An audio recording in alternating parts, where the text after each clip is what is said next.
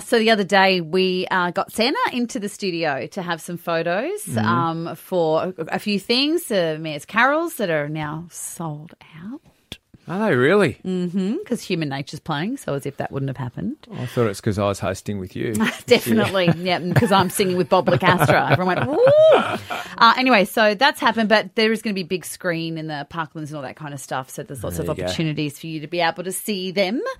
So, yeah, so we had Santa come in and we set up a whole area with a chair, fancy chair, and I brought Ted in so he could see Santa because I thought that was a bit exciting because it was in the middle of the day. Yeah. And then we were all taking photos with Santa, all the staff. It was lots of fun. Moira and Trev and just everyone who was in the building at the same time.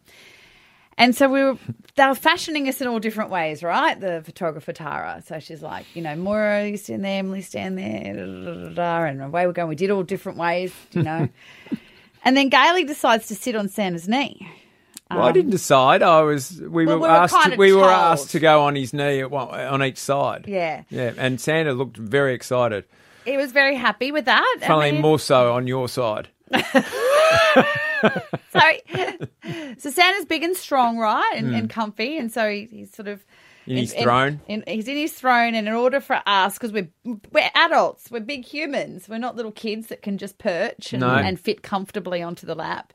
So I sit obviously on one side, and I'm trying to not put my whole body weight on him because I didn't want to crush him. And you kind of did too. And this is very visual, but we're going to put it on our Hot Tomato Instagram page because we took the photos of us sitting on Santa's knee. And because I guess I'm a lady and I'm wearing a dress, so I'm kind of sitting with my legs together. Side saddle. But Galey decides to sit legs astride. Oh, no. On Santa's knee, so legs apart. And where Santa's leg is popping out. Oh, no. It's made Galey look very impressive. It looks like... Okay, how do I say this? It looks like I've got it out and I've put Santa's hat on it. Because the black of the boot is kind of faded into the background. And there's just this big red thing with a happy white cap.